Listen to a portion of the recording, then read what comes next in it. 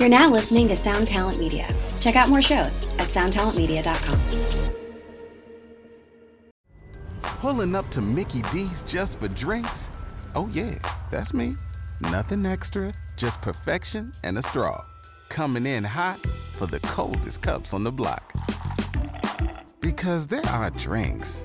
Then there are drinks from McDonald's. Mix things up with any size lemonade or sweet tea for $1.49. Perfect with our classic fries. Price and participation may vary. Cannot be combined with any other offer. Ba-da-ba-ba-ba. This is the Jabberjaw Podcast Network. Visit jabberjawmedia.com for more shows like this one. What's up, guys? This is Dewey from the Peer Pleasure Podcast. Today's podcast is brought to you by Outer Loop Records. Founded as a sister company to Outer Loop Management in 2013, Outer Loop Records is back with a brand new partnership with Cooking Vinyl. Outer Loop Records is happy to have relaunched and announced the signing of 4 bands: Chasing Safety, Migosh, Youth in Revolt, and Lorna Shore. We're going to play a clip of Migosh's I Stole from the Dead from their forthcoming album Apostasy, which is due December 16th, 2016. So right now, let's check out that clip from Migosh, I Stole from the Dead.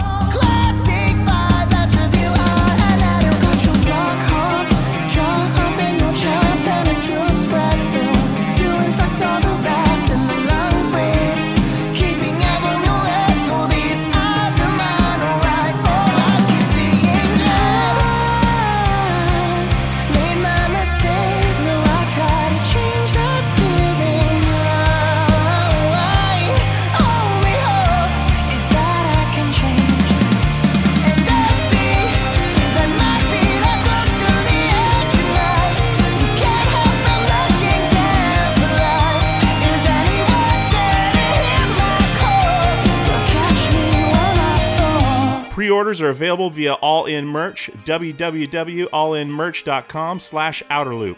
There you have it, guys. Migosh's I Stole from the Dead off their new album Apostasy, due out December 16th on Outer Loop Records. Thanks for listening.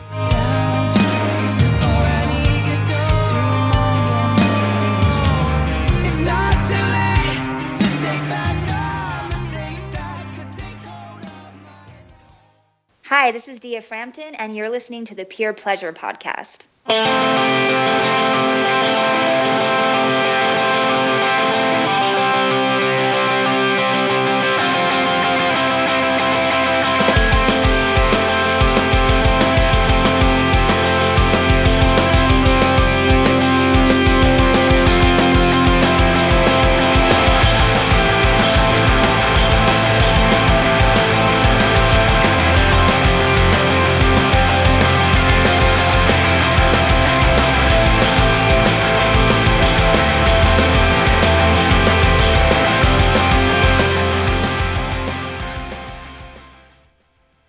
Welcome back, folks, to the Peer Pleasure Podcast. Thank you again for joining us week after week.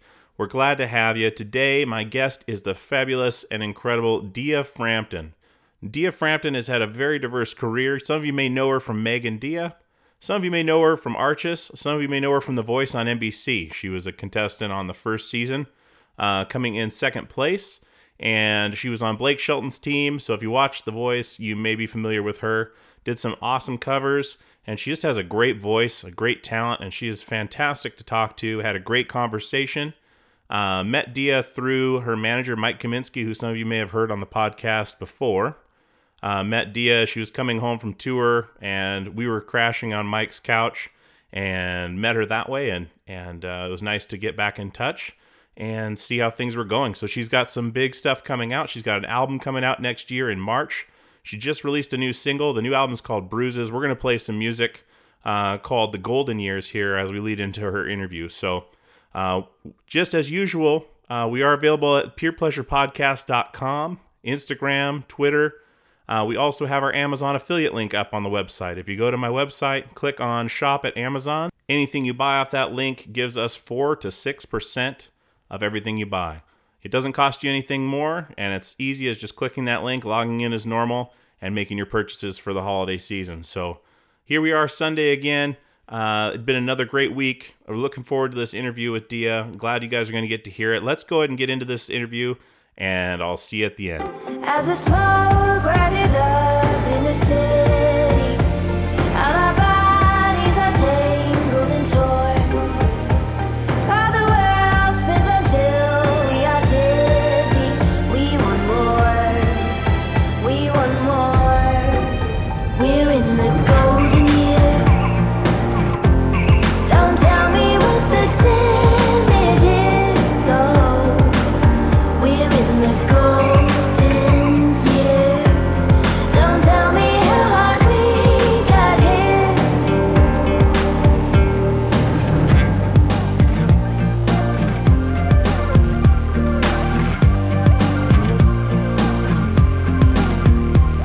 Some days Well, welcome to the Peer Pleasure Podcast. I am sitting in Portland, Oregon, I believe. Dia's in Los Angeles with Dia Frampton.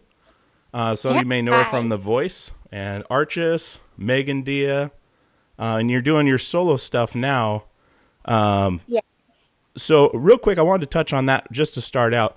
You're working on a new record right now called Bruises, correct?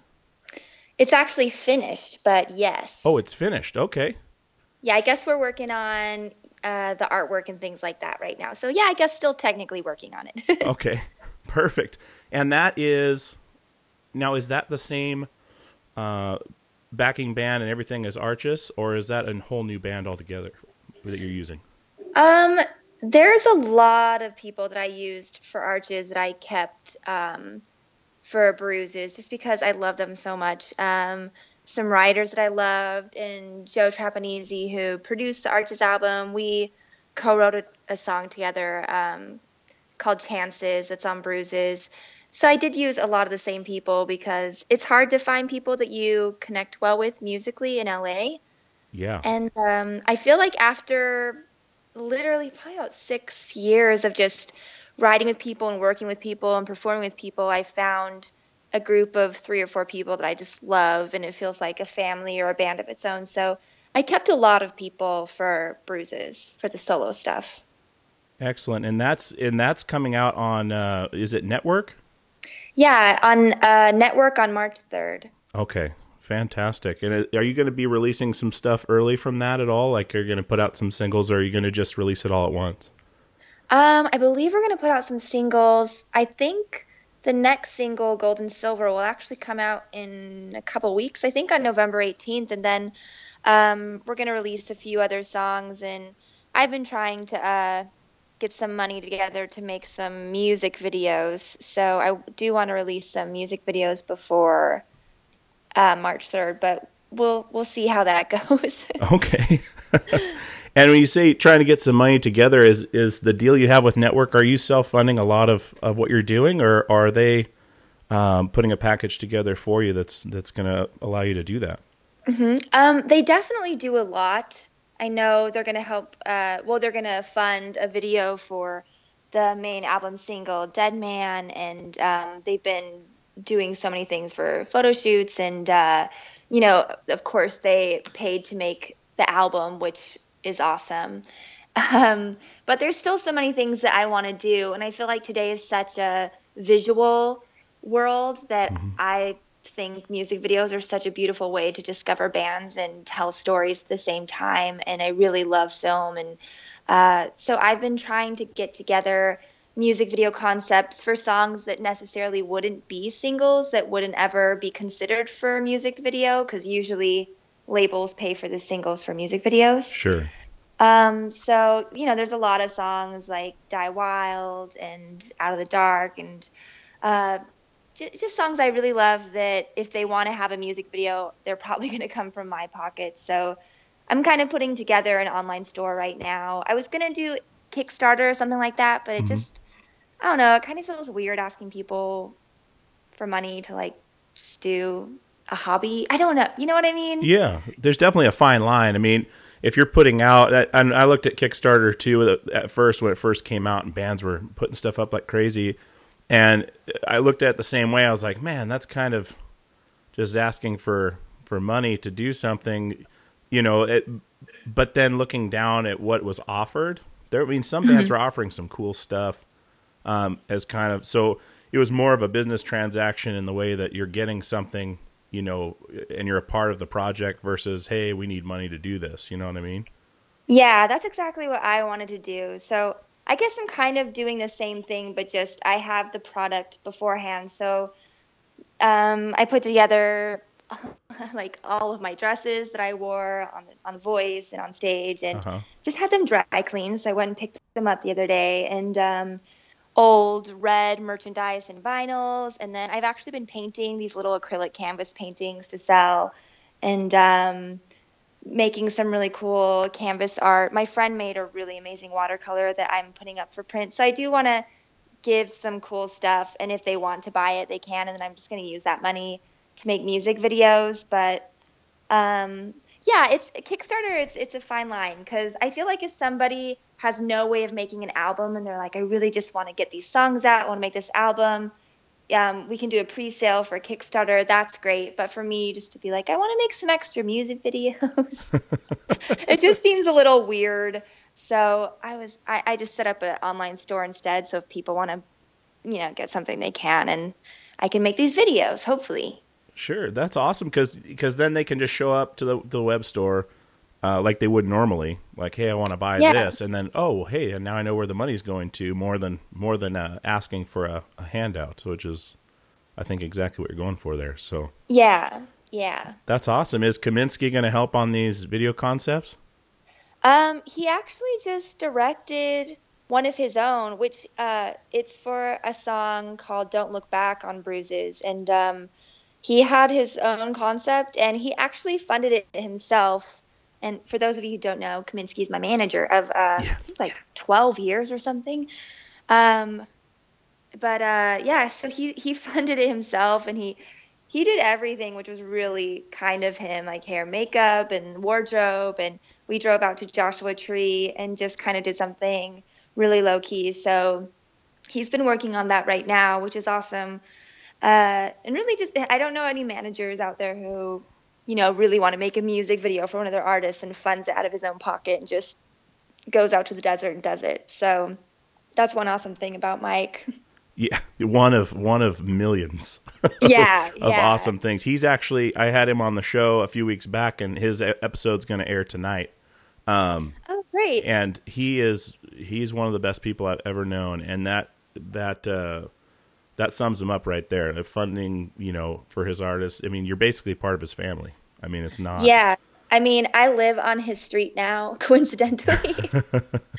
So I see him all the time, but he's great. I mean, I actually met him, you know, people always meet like these sleazy music managers in like really weird places, and like weird things always end up happening. But I met Mike because I was playing a show in LA and we didn't have anywhere to stay. So his roommate let us stay at his house, and Mike was just a roommate there. So Mike had no idea. You know, when a roommate asks if people can stay over, but sometimes they forget to. Absolutely. We were kind of that band, or that group of folks. So a guy who was managing us at the time is John Cheese, who's amazing. Mm-hmm. He let us stay at his house, and Mike, I remember waking up to Mike. I was in a sleeping bag on the floor, and I just look up, and he was like, "Who are all these people, John?" And then we just ended up hanging out, and he ended up managing us. So it's just kind of funny how things happen in an organic way when you're not looking for a manager, you know? Yeah. We talked briefly on the podcast about, because you and I met one time, and it was at Kaminsky's house, and it was one of those random meetings. Like, you guys had literally just come back from tour, or were you either just coming back or just leaving, but the band was all in the kitchen, and everyone, I mean, you guys had probably just played a show, and we were crashing at Mike's house, and he's like, "Oh yeah, these are my friends," and met super briefly, and that was back with, I think, Portugal the Man. Oh, wow. And then I saw after that on MTV, I was like, wait a minute, I think I just met those guys. I think it was Monster was on TRL or something. Some was on. Yeah. That I saw, and that was the only time we had met, and that was the same situation. Like, we don't have a place to stay, and Kaminsky's like, come on over. So yeah, that's so funny. I remember Monster being on that, because it's so funny when you're young. I think it played like a MTV show ended and, when the credits are rolling, our music video came on. And I was seriously like, oh, we've made it. And I would just watch it all the time. But it's just funny when you're young how you think of things. I didn't know you were in Portugal, the man. That's awesome. I was just a touring guitar player for them for a couple years, and that happened to be one of the tours we were on and down there. And Mike and I had met, years and years back. Yeah. We were doing the Anatomy of a Ghost stuff, and he was doing cool. the Fear Before the March of Flames stuff. So That's so fun. yeah, I met him sleeping on the floor in a sleeping bag. I'd heard all these things about Mike Kaminsky, and I'm picturing this big dude, just powerful, and there's this little kid sleeping in a sleeping bag, and I was like, "Who's that?" Oh, that's Mike Kaminsky. Are you kidding me? But yeah, he's a good dude. I've enjoyed being friends with him for so long, and I'm sure you guys are glad to be with him. But it's so cool to talk to someone who's been touring, because I feel like if you haven't toured, you just don't know what it's like. Yeah. You know what I mean? Absolutely. Not in like in a high and mighty way, but sometimes people are like, "Oh yeah, that must be rough," and then that's pretty much it. Yeah. Like, you have no idea. Literally no idea. Like, you can see it, you can read about it. Like, I was reading that essay you wrote. I wanted to talk about that essay you wrote, which was really, really cool, and pretty much summed up everything very well. And there's a part you were mentioning about sleeping in Walmart parking lots. And I mean, that's something that people just don't understand. I mean, Rand McNally made an atlas of just Walmarts, and we called it the Embassy. I've talked about this on the show before, but we call it the Embassy. You go to any small town you've never been to on tour, and there's a Walmart, and it's 24 hours, and there's video games and food and bathrooms, and you just sleep in the van.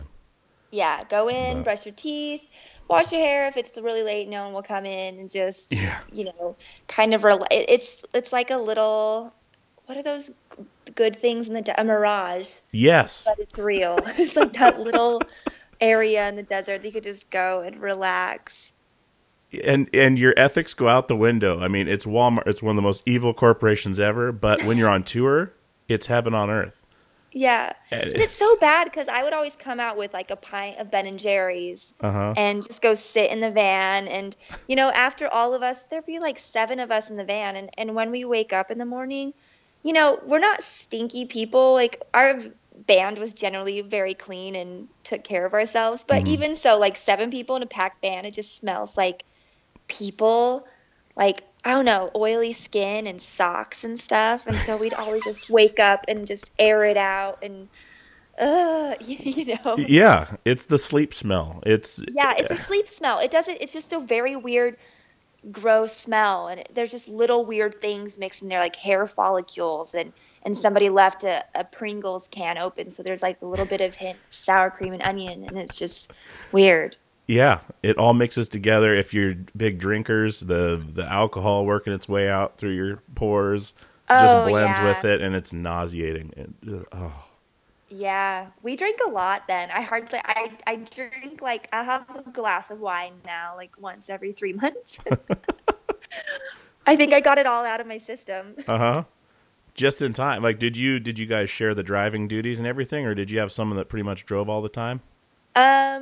Nick, our drummer, drove almost all the time. He's so good at driving and parking a van and trailer because he used to work for a tow truck company.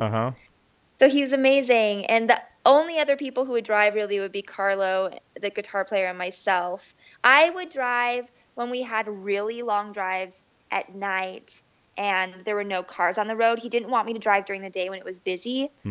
But if we were driving like a weird stretch of land in New Mexico at 3 a.m, he would let me drive. So I do that. But it's always hard when, you're staying awake. And I always would sound like a diva, but it's hard because, you're staying awake all night and then you have to wake up and everyone else can just kind of use their body physically, but I had to sing. Yeah. So I would always be so tired, and that exhaustion would make its way to my vocal cords for sure. And I was just, like, some nights I was dying, but it was okay. Well, it's that anxiety too, that as a singer, I mean, like you were saying, anyone can, be hungover or sick and still play guitar or phone it in on the drums. But when it's your actual body that people are there to, witness, that anxiety, you got a scratchy throat or it's an anxiety that no one else has in the band, I guess is what I'm getting Yeah. at.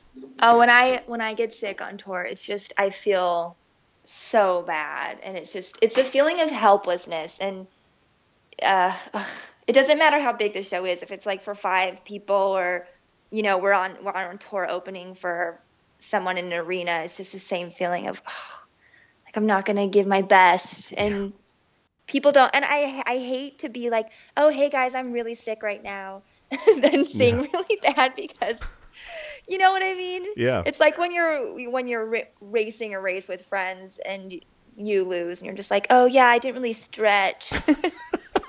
My So I skateboard always won't do feel anything bad. today, guys. Yeah, I always feel bad to be like, I'm sick, so this is why you want your money back right now. Yeah. Oh man, I definitely understand that, and the difference between, I mean, you've been around long enough to go across the transition between everyone's watching, say Megan Dia, everyone's watching, paying attention, having a good time. Now, I'm sure when you go on, you see a million cell phones. To where everyone is filming everything you do. So unless you preface every song with, hey, I'm sick again, sorry. People are going to pull up, Dia Frampton or whatever and be like, oh, wow, that sounds a little off or whatever. I mean, you just don't have to preface it with anything. It's just how it is. And it's just so strange. It's so true. Phones are so weird. I went to the LACMA yesterday, which is a really amazing museum in LA, and there was a Guillermo del Toro exhibit. For those of you who don't know, he did Pan's Labyrinth and Hellboy. He's really popular for monsters. And I was just walking around looking at all these, amazing props from movies and his sketches for monsters and Edgar Allan Poe books that date way back. And I seriously saw some people, many people just kind of go up to one of the things and take a picture and leave. And I'm the type of person, like I would go up and I would stare at it for a good 1 to 5 minutes. Depending on how fascinated I was. But I was just like, did you even see that? Are you going to go home and look at these pictures at home for 5 minutes? Or are you just going to post that you were here? Or like, what are you doing? Exactly. It was so, if they kind of stared at the thing and took it in and read the description and then took a picture, that's a totally different thing. But it was just like, walk up, snap, walk away. Yeah, they'll say, well, I was just going to go look at it at home. Well, you could just Google image search that thing, Yeah, exactly. I was with my boyfriend. I was like, did you just see that guy? Are you seeing this? And I don't know. It was just, it's the generation of today. It is. And that's funny to say, too. I mean, talking back to that essay, too, you're talking about, 30 years old in the music industry is old to where in any other facet of life other than maybe professional sports, that's not the case at all. And it's just such a weird concept to think, especially I can only imagine being a female in the music industry where, looks and age are probably looked at more than with a man. Oh, for sure. Sadly, but true. I mean, especially coming from a more mainstream approach, they're going to want someone that looks good and is young and they can mold into what they want. And so I guess I want to talk about that essay. The title was, I'd get to the top of the mountain if it would just stop fucking growing. And that title was amazing. I looked at it and I was like, because that's the first thing I had seen in a long time. Like you were saying, it's been 5 years between albums. And I immediately was drawn to that and I read the whole thing. And then I read it again last night. And can you talk a little bit about what brought on that, writing that essay and kind of how you felt? It's kind of your Jerry Maguire moment. It was really cool. Yeah.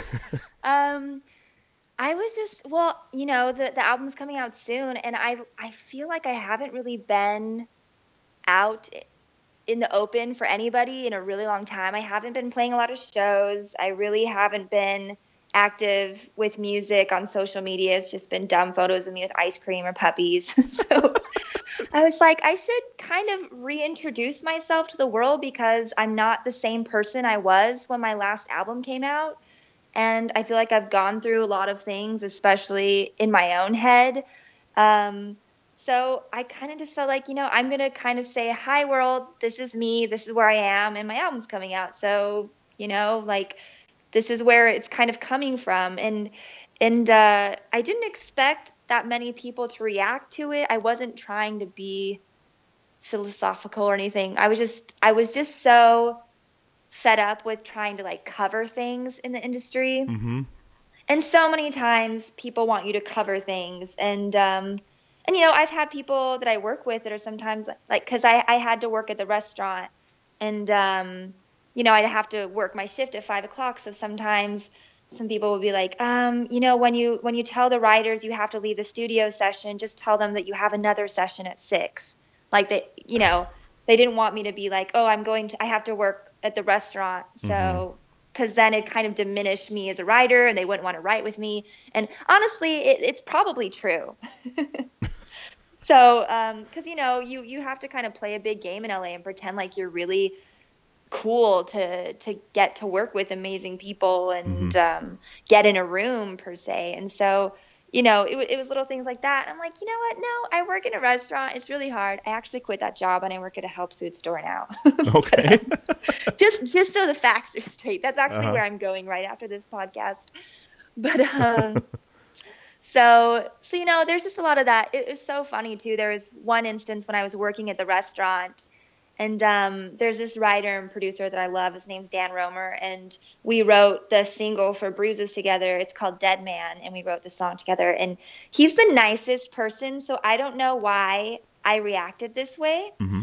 It was kind of embarrassing. But I was working at the restaurant. And he moved from the Valley to a house like right on the street where I work.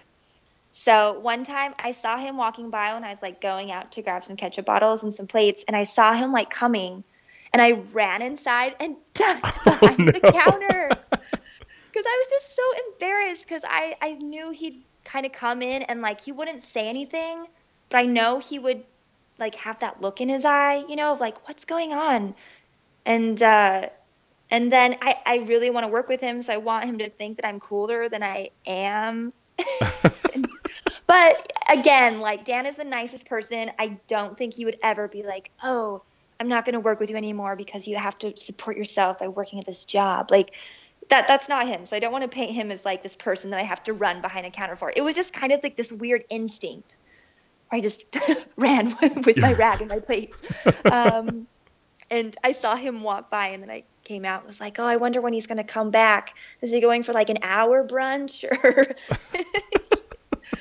But, those are all my stupid moments. But, yes, going back to the blog, it's just about kind of, what you said, being a 30-year-old woman in the music industry and kind of still trying to, quote, make it and find success and what that means for me now. And, it doesn't help that lately I've been working with a lot of young artists. Mm-hmm. I also write songs for other people and for film and TV or commercials or whatever. And recently I've been working with a lot of girls that are 17, 18, 19, some 14. Wow. That, they're amazing. They just signed to this new record label and they're so excited and they're so pretty and their skin looks so soft. And I'm like, oh my gosh, what am I doing here? And it's a lot of those sentences in the past, like you used to do this, or like, how was your tours? Or, so it's hard. And, I think that blog is so long, so I'm trying to think of what else I said in there, but well, even going to that, like working with these younger girls, asking you how your tours were. I mean, if they're signed in the right spot, they'll never know what tour is. And that, I mean, it's one of those things that's just going to go by the wayside, for these younger people that they'll never tour in a van. I mean, they're going to be on a bus for a year and then they're going to be forgotten. And tours are, my friend just went on a tour and he's so cute. He was just like, it's my first tour. I'm so excited. And he's going on a bus and it's his first tour ever. And, I mean, he's multi-talented, and I'm not saying like he doesn't deserve that. He's one of the most amazing singer-songwriters I've ever seen. And if they can afford a bus for him, then hell yeah. But I was just like, man, my first tour wasn't even, we didn't even upgrade to a van. It was in a car, but I'm used to, it was so funny because I was doing a short film with a friend the other day because I love acting as well, but we were shooting in a hotel room and everybody was bringing camera equipment in. And I was like, we shouldn't all be bringing camera equipment into this one room. We're going to look weird. Like when I was in my band, we always used to sneak each other in through the back or like go in through the lobby like once every hour, like check when the person's coming. And the guy was just like, what are you talking about? I'm like, because you can't have 8 people in one room. He was like, you guys slept 8 people in one room? I'm like, yeah, like 3 to a bed, 2 on the floor. Oh. And I just said it like it was normal. And he was like, what are you talking about? But then we did end up sneaking people in the back, and I was like, yeah, you're welcome. Oh, Jesus. It's totally normal. We did the same thing. Sneak in. My spot was underneath the sink. I don't know why. And to this day, if I could sleep with something over my head, it's this feeling of comfort. Like we would pack in the room, and I was the biggest guy. I'm 6'5", so the biggest guy. So I'd usually sleep on the floor so more people could catch the bed. And I'd curl up underneath that. There's a sink with no cabinets underneath it usually in a hotel room, and curl right up under there, and it was kind of like this little womb that just felt so nice. And maybe you should have turned the sink on just a little so it's a trickle, so it kind of feels like you're in a Thai massage. Exactly. Yes, that's something. Looking back, I should have done just to make it that much sweeter. I mean, those are the little things that just people are gonna forget about. That means something still to people that went through it and are still going through it. I mean, it's just when you're talking about these artists where you go in and I assume there's some artists that are going to be bigger name artists or at least have big backing to be bringing someone in with them in the studio that, they're going to hop on that bus and be like, oh, I'm so tired today. Oh, you were on your bus last night. I think I'll take a nap. I'll take a nap in my bunk. Yeah. You have a bunk? Yeah, it's definitely a luxury. Yeah. Have you done much bus touring? What's going on, guys? This is Dewey from Peer Pleasure, and I want to tell you about our newest sponsor, DistroKid. DistroKid distributes your music across all online platforms.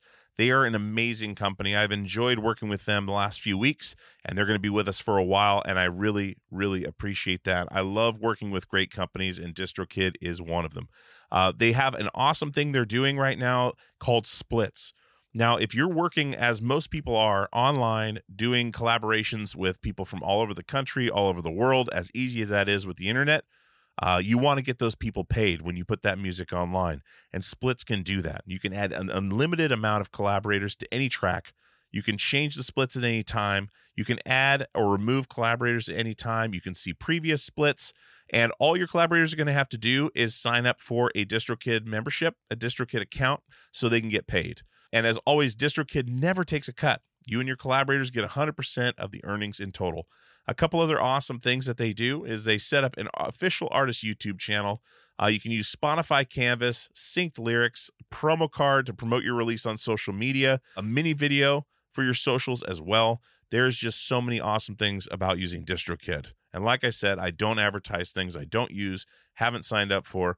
I have signed up for this. It is a breeze, literally a breeze. And you can get going right away. So definitely check out DistroKid, and I want to give you 30% off your first year's DistroKid membership at any level. That is distrokid.com/VIP/PPP for Peer Pleasure Podcast. Once again, that is 30% off your first year's DistroKid membership at any level. distrokid.com/VIP/PPP. Go check out DistroKid right now, distrokid.com/VIP/PPP for 30% off. With Lucky Land Slots, you can get lucky just about anywhere. Dearly beloved, we are gathered here today to... Has anyone seen the bride and groom? Sorry, we're here. We were getting lucky in the limo and we lost track of time. No, Lucky Land Casino, with cash prizes that add up quicker than a guest registry. In that case, I pronounce you lucky. Play for free at LuckyLandSlots.com. Daily bonuses are waiting. No purchase necessary. Void where prohibited by law. 18+. Terms and conditions apply. See website for details. What's up, everyone? It's Joe, and I'm the host of That's Awesome with Joe, a podcast on the newly formed Sound Talent Media Podcast Network. I talk with tons of your favorite artists, managers, touring personnel, and more. Most of the time we talk about music, but lots of the time we end up talking about something completely unrelated. We laugh a lot. We do a lot of really stupid things, but also some things that are really informative and interesting. Basically, it's a podcast that I think you should listen to. Obviously, I'm biased because it's my podcast, but I think I might be into it if I wasn't the host. Check it out at soundtalentmedia.com. Hey guys, this is Dewey from Peer Pleasure, and I wanted to tell you about Premium Pleasure, our premium subscription service that's available now. peerpleasure.supportingcast.fm is the website. There's 3 tiers, Tier 1, Tier 2, and Tier 3. Tier 1 is $5 a month. It gets you the ad-free experience. Tier 2 gets you access to the Peer Pleasure Passcast. It gets you access to the videos of the interviews. It gets you merch discounts. Tier 3 is $20 a month. That gets you all of that. It gets you the Passcast, gets you the video footage, discounts on merchandise, and monthly Zoom calls with myself and other guests. We're going to have all kinds of stuff in there for you. There's all kinds of stuff in there for you now. There is, I believe, 30 to 40 videos of these interviews. There is multiple episodes of the Passcast. The Passcast is a podcast that I'd started separately that is me and another podcaster or me and a guest discussing a deep dive into their favorite episode of Peer Pleasure. So there's a bunch of those on there. So-and-so and I would talk about the Chino Moreno episode. So-and-so and I would talk about the Yvette Young episodes. And we would do a deep dive and tell where they came from, how we got the guest, stories of that weren't discussed on the podcast or maybe weren't in there. It's just another glimpse behind the curtain. So that's the big deal with this premium service, is giving you a glimpse behind the curtain of how the podcast is made, gives you access to things I'm doing and things that we're doing with the show, gives you, ad-free stuff. It gives you just all kinds of things that we could throw in there to help make it a valuable part of your month. Because I put everything out there on this show. I put everything I have into this show. So being able to give you guys that little bit of extra is a big deal to me, and having your support is a big deal to me, because if we don't support our artists and creatives, we're not going to have any left. So I appreciate it. peerpleasure.supportingcast.fm is the website. Go sign up today and get some of this premium pleasure. I did a little bit. We would do it a lot of the time when we just felt like it was absolutely necessary. We did it on Warp Tour because, yes, we did it all Warp Tours. I mean, I remember the first Warp Tour though, when we had the bus, we literally, it was like paying rent with pennies. I remember we would literally sell merch and just count down how much we had to pay the bus because we paid it weekly. Oh God.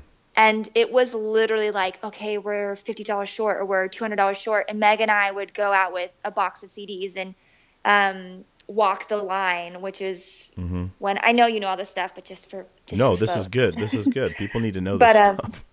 Yeah, it was called Walking the Line on Warped Tour when you would, because doors would open at 9 or 10. So we'd wake up really early around 7 or 8 and go walk the line, which meant we just went out with a Discman then. And we'd play our CD for people, just $5, buy a record, we'll sign it for you, or we'll give you a discount, or, come to our show here. And we just literally go down the line and play our songs for people and try.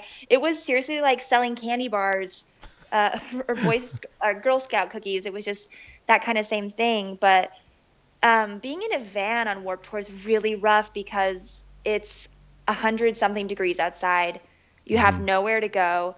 One person, it actually wasn't a band, but it was a vendor. I think he was a sunglass vendor. He passed away on that Warped Tour because he fell asleep at the wheel.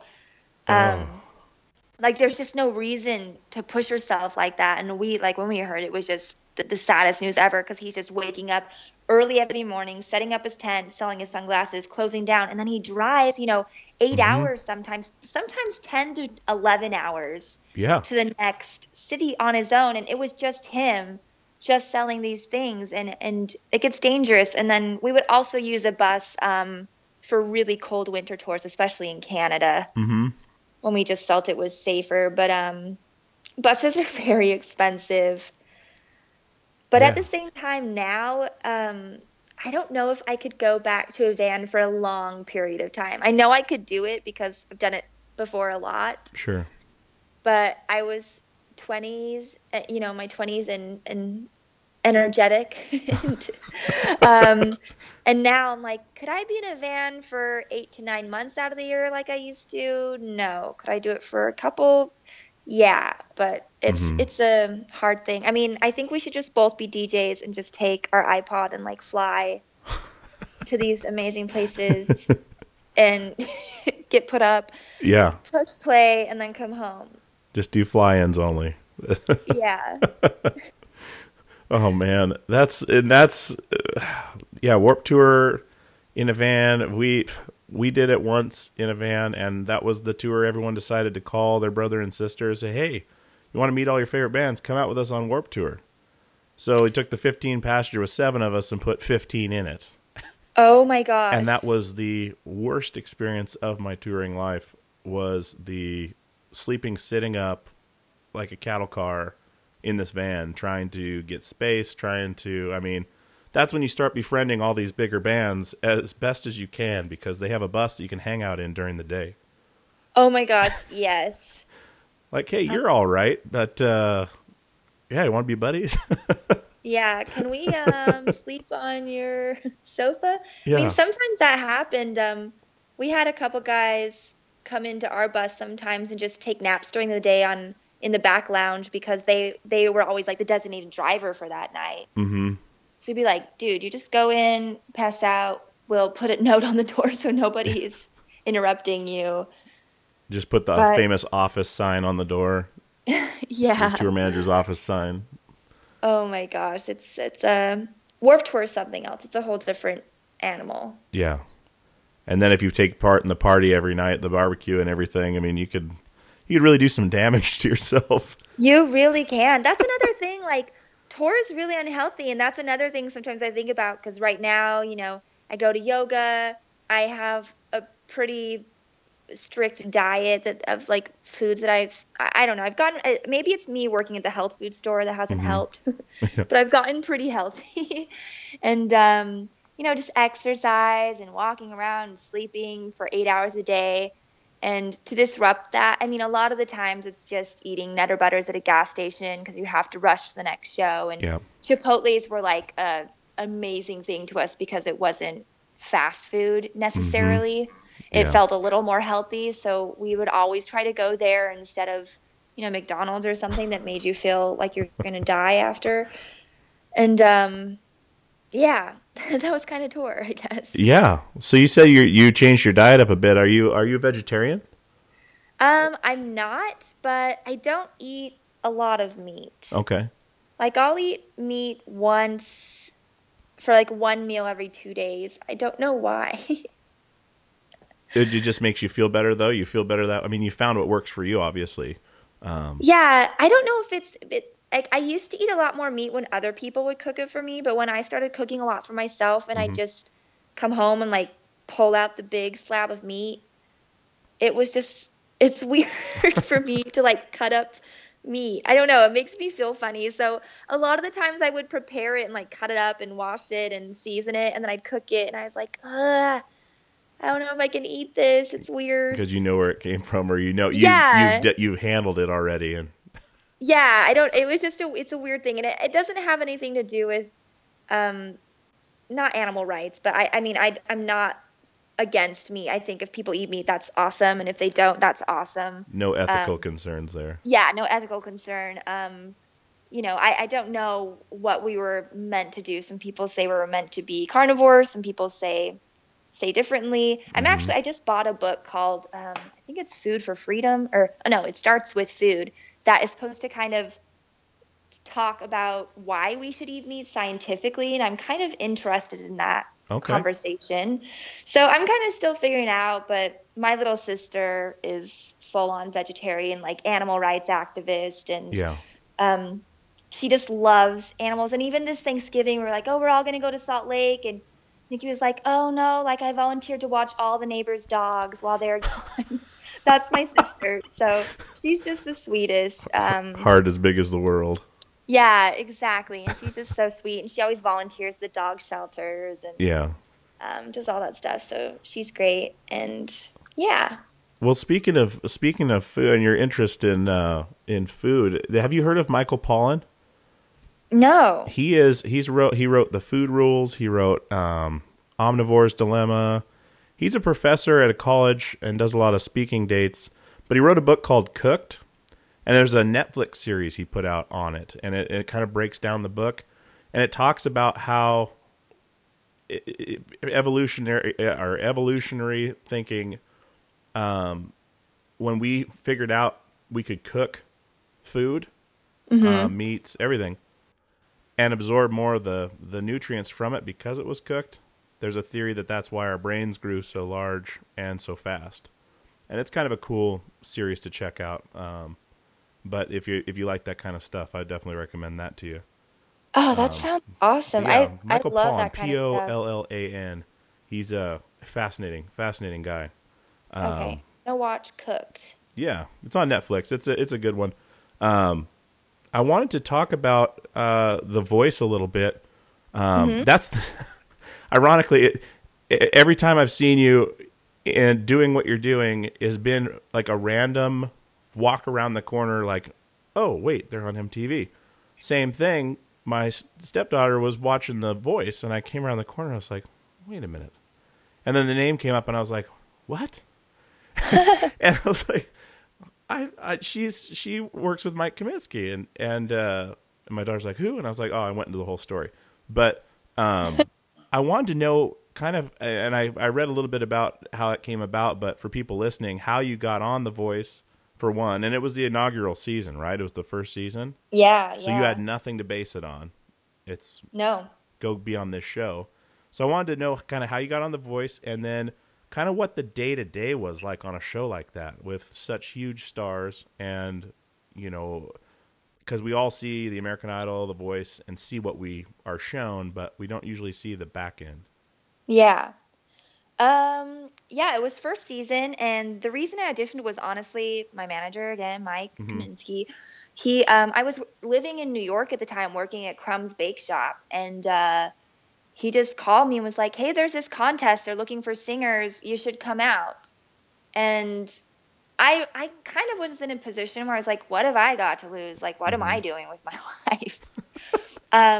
But if he would have been like, it's just like American Idol, but it's this and this and this, I would have been like, okay, bye. Yeah. Because I really don't like reality TV vocal shows, but I really, really didn't know anything about it. And in hindsight, I could have probably looked up some information because I think they had a version in another small country in Holland or something. I'm not sure. But I really just kind of went and did this audition, and I remember when I got there were people like lined up around this building, and that's when I kind of turned to Mike and I was like, what is this contest? Why are there like hundreds of people here? And he said, oh, it's fine, they're going to pick some coaches, but it's not judging, it's not negative, it's not judges, it's coaches who are like going to help you learn stuff. So I was like, oh, okay. So I just went in for my audition, really didn't think twice about it. And then I got called back, and I got called back for another thing with producers, and I think I got called back 4 times before we actually went to a hotel, and they were kind of going through everything. And they go through a lot before you actually hit the stage for blind auditions. Like I took, I had a background check. I also took a kind of, everybody saw a therapist and kind of got checked out by him. I remember I had to fill out this kind of Scantron form, and I remember some of the questions were like, do you see animals that nobody else can see? Do you hear voices?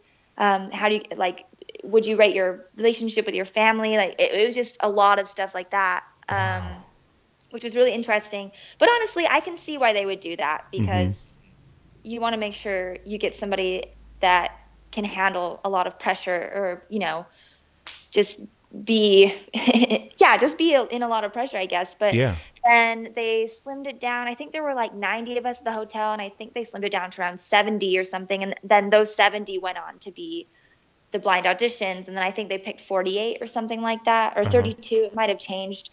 So then from a day-to-day basis from that, I mean, the day-to-day basis for me was like, what the fuck is happening? Yeah. And I just kind of go about my day. I read The Fountainhead on that again, because I was getting really stressed out. So I was like, what makes me feel supported and empowered? And so I read The Fountainhead by Ayn Rand. And then I'd wake up every day, go to the gym.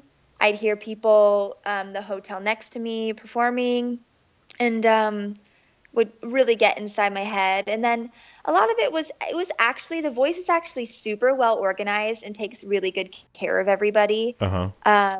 You know, they'll let you know, hey, you have a vocal lesson at 3:30 today if you want it, or hey, we're doing rehearsals from 6 to 8. And they're really good about bringing you there and taking you back and letting you sleep and rest. They don't bring you there and hold you and are all over the place and, you know, you're back by midnight. They were always so organized with everything. You know, you're in hair and makeup at this time, and then you're back, and they flew your family out to watch you.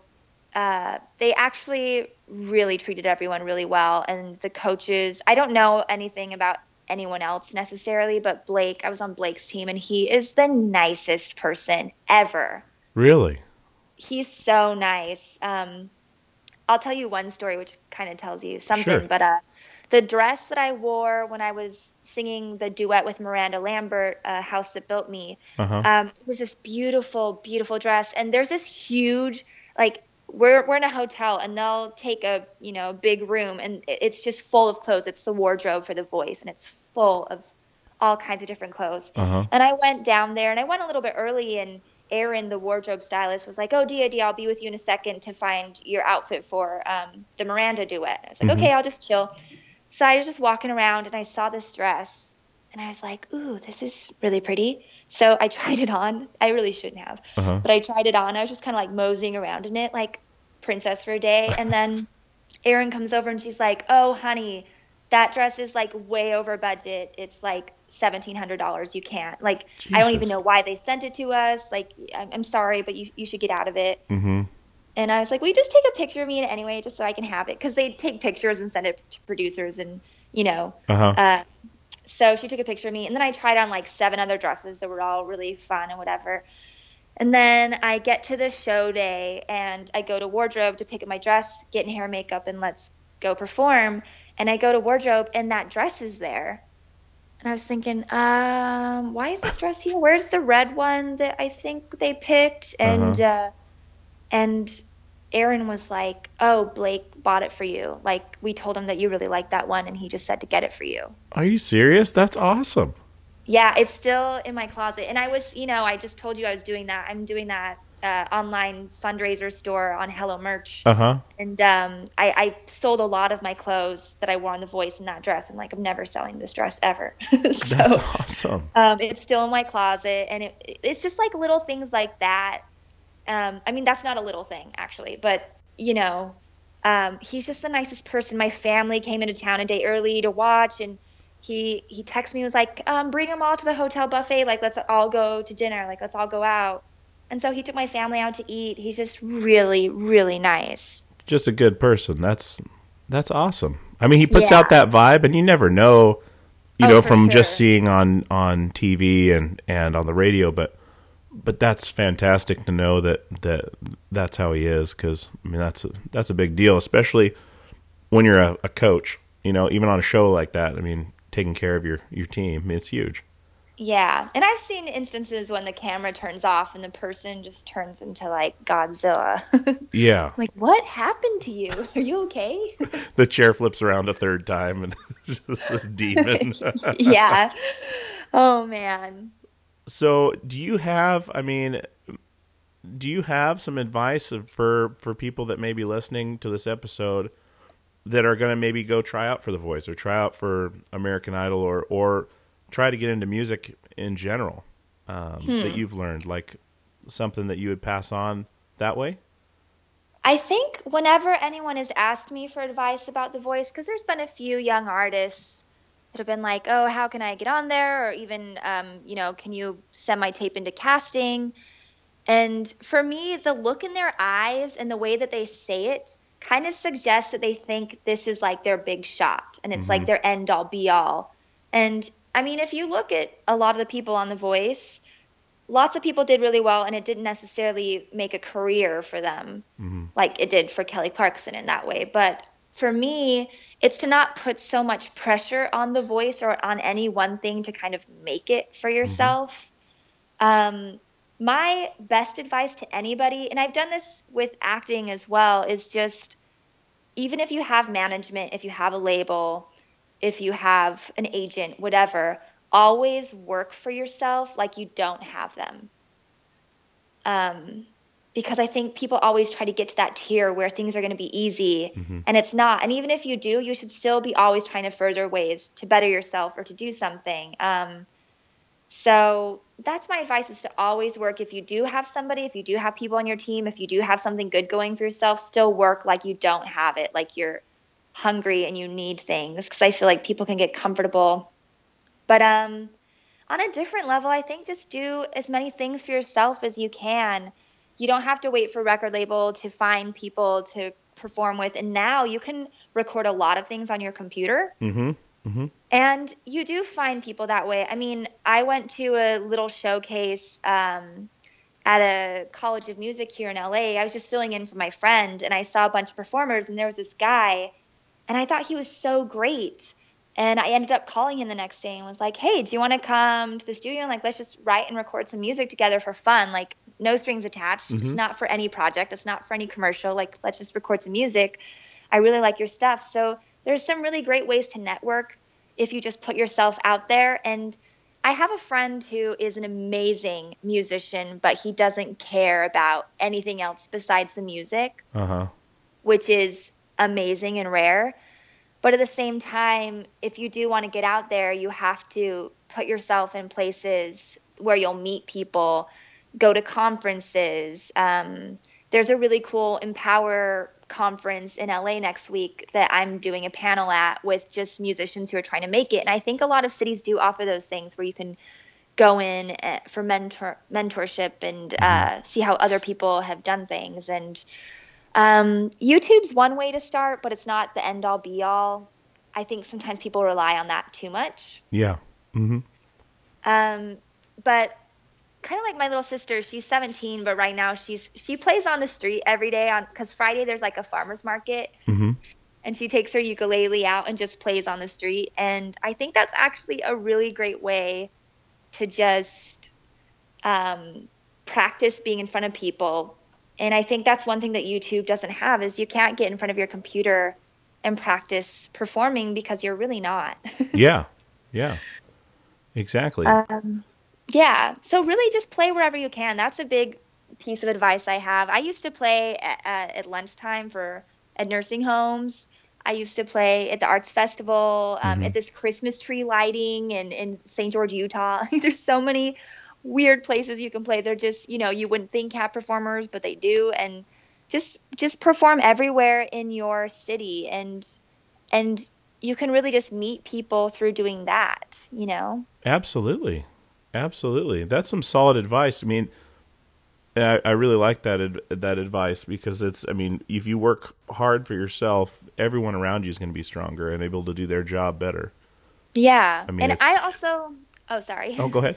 I also went to venues in my city, and I would say, if anybody ever cancels, if an opening act is late, or if you need an opening act, my sister and I will always be the opener for any band. And that's actually how we eventually met Mike Kaminsky, because we ended up opening up for Limbeck, and we met their tour manager, and he introduced us to Mike, our manager, still to this day. So go to your local venue and just let them know that, and be active with them. Yeah. Just, put yourself out there. And the other cool thing now I wanted to ask about with how you're working a day job. You got this record that's ready to come out next year. Has your motives changed a little bit to where, hey, if this works, it works. It's not the only thing I have. Has it changed kind of to more, So your focus has shifted where I have to do this or I'm never going to make it, or I'm going to put this out there and see what happens. My focus has kind of shifted to how can I make this really great? And I haven't really thought much about the outcome, which I think has made me a lot more happy as a person. Yeah. And I think that's what, I think it was Steve Martin who told a young actor that, maybe it was Tom Hanks, I can't remember, but they were just asking, how can we get into being an actor on film and da-da-da. And he's like, so many people worry about all these different things. What if you just worried about being the best you can possibly be? Mm-hmm. And that really resonated with me. And so, it's kind of little steps like, okay, if I want to fund a music video for this song, how can I make it the most special, most powerful music video that will resonate with people, instead of just pooping out a music video to poop one out. I'm like, how can I make this great? I just want to do great work now. And, if I don't have the money or the funds to get it to there, I just won't make it until I get there instead of just pushing out something to have it. And, how can I make the live show the best it can be? Mm-hmm. How can I make, how can I make the artwork perfect for the record? And it's just about really paying attention to details. And so if it doesn't do well, then I'll still be really happy with the work that I've done. And I think that's the most important thing to me. And I've also, music isn't the end of the world. Mm-hmm. I think sometimes people have a hard time with that because it's so special and it's so amazing, but it's not my life. Yeah. It's a huge part of my life, but it's not who I am. It's what I love to do. So it's, to kind of separate that from myself and just enjoy it. And honestly, the other day, this sounds so cheesy, but I was singing I Still Believe from the musical Miss Saigon Mm-hmm. in my house. And I started crying because I was having so much fun. That's amazing. Yeah. I mean, have you ever, gotten back to guitar and like for a second you're practicing your scales and then you have to play the song because you're playing at someone's show, but then you start rocking out to a song that you really love and you're like, oh my gosh, this is so fun. I love this so much. And it's not because people are watching you and you're getting validation. It's just because you love it. Like I was just in my room like, I still I was crying at the same time. Just like, oh my gosh, this is so fun. Like I started jumping up and down and just it's that joy and just practicing singing on my own in my house again that I haven't really done in a long time. And yeah. Finding the joy in those moments. And you were in your house. No one was paying you. No one was watching you. And when's the last time you felt that genuine and pure in front of an audience? You know what I mean? Like that was priceless right there. And now we're talking about it on a podcast, Because sometimes in front of an audience, it's like, oh, are they enjoying themselves? Oh, why did that person pull out their phone? Are they bored? Yeah. Are you on ears live when you play now? Yeah. So do you have it? So do they have a microphone up so you can hear the crowd, or do you have just your mix? It's just my mix. Okay. Because I know sometimes they throw a microphone up there, and I'd never seen that before because in my time we were never really on ears, and I was like, what is that microphone up there for? Well, if we want to hear the crowd, they just turn it up into our mix. I was like, what? Are you serious? Yeah. And, yeah. I was like, you're completely isolated up there? Like, yeah. All I hear is us. Like, oh, okay, great. That is a good thing. I mean, I can let people get in my head really easily, and I'm not the type of person who can read something and just forget about it. Mm-hmm. Which is, it kind of sucks because that's a big reason why I stopped reading, Facebook messages people would send or Instagram messages, because for all the really sweet messages, I'll get a message that's like, I want to put a paper bag over your head and drag you into an alley and kill you. Oh my God. For those really affect me. I bet. They'll affect everyone. I don't know. Yeah, and it's so crazy because it's that graphic, and I've had a lot worse. So it's not just like, your voice kind of sucks. It's like, I want you dead, or I want to like rape you behind a back alley and like pull your voice out or something. It's just, oh, you gotta be fucking kidding me. That's terrible. Insane. Yeah, trolls are really, really mean. And that's why, a lot of the times I'll put a YouTube video up or something and I will never check the comments because I'm like, I don't need that bringing down my Sunday afternoon. But at the same time, I really do love speaking with fans and talking to people who love music or have their stories to share. So it kind of sucks that I feel like I can't do that as much. Yeah. So I don't know. Have you seen South Park recently? There's some really ridiculous episodes on internet trolls. I haven't. I probably should. South Park is ridiculous now. It's just there's internet trolls in the election, so of course they're just like hammering in on it. It's perfect. Oh, it's rough. Have they brought back the turd sandwich and the giant douche? Yep, it's firing up right now. I'm gonna have to check that out. You're gonna be watching Cooked. I'm gonna be watching South Park. That's gonna be hilarious. Yeah. Man. Well, Dia, I really appreciate you spending your morning with me and before work. I know there's many other things you could be doing, but I appreciate it a lot, and I've had a lot of fun chatting with you. Me too. And yeah, thanks for having me. Yeah, and I'm looking forward to the record and everything to come in 2017. And you said the single's going to be out on the 18th of November? I believe so, yeah. Okay. Perfect. And so, yeah, thank you so much for being on. I really appreciate it. Yeah, thanks. Have a good day. All right, everybody. Thank you so much for listening to my interview with Dia Frampton today. I had a great time chatting with Dia, and she is a fantastic, talented musician, and I hope you guys think so as well. I'm sure a lot of you that listened are already fans of Dia's, but if you're not and you're a subscriber to the show, I hope you found something new that you like. So once again, thank you to Dia. Thank you to Mike at K Management for hooking us up, and Amanda Yim for scheduling everything out. We had to juggle things around a couple times, but we made it work, and I had a great time. I hope you did as well. So we are on Instagram at Peer Pleasure Pod.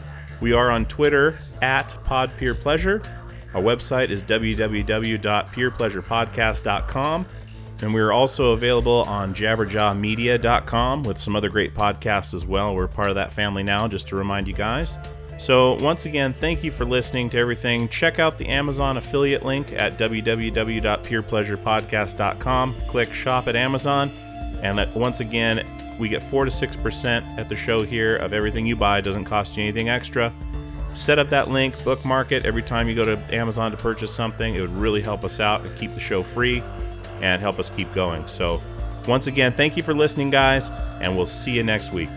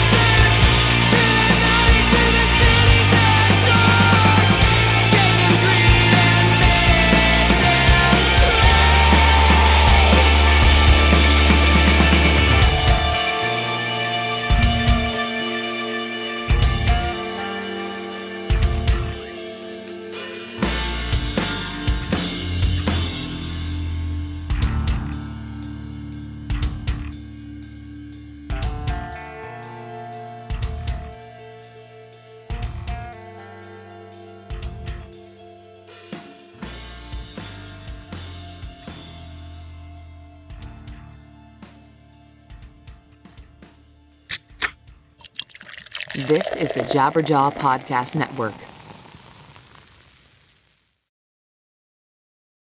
With Lucky Land Slots, you can get lucky just about anywhere. Dearly beloved, we are gathered here today to... Has anyone seen the bride and groom? Sorry, we're here. We were getting lucky in the limo and we lost track of time. No, Lucky Land Casino, with cash prizes that add up quicker than a guest registry. In that case, I pronounce you lucky. Play for free at LuckyLandSlots.com. Daily bonuses are waiting. No purchase necessary. Void where prohibited by law. 18+. Terms and conditions apply. See website for details.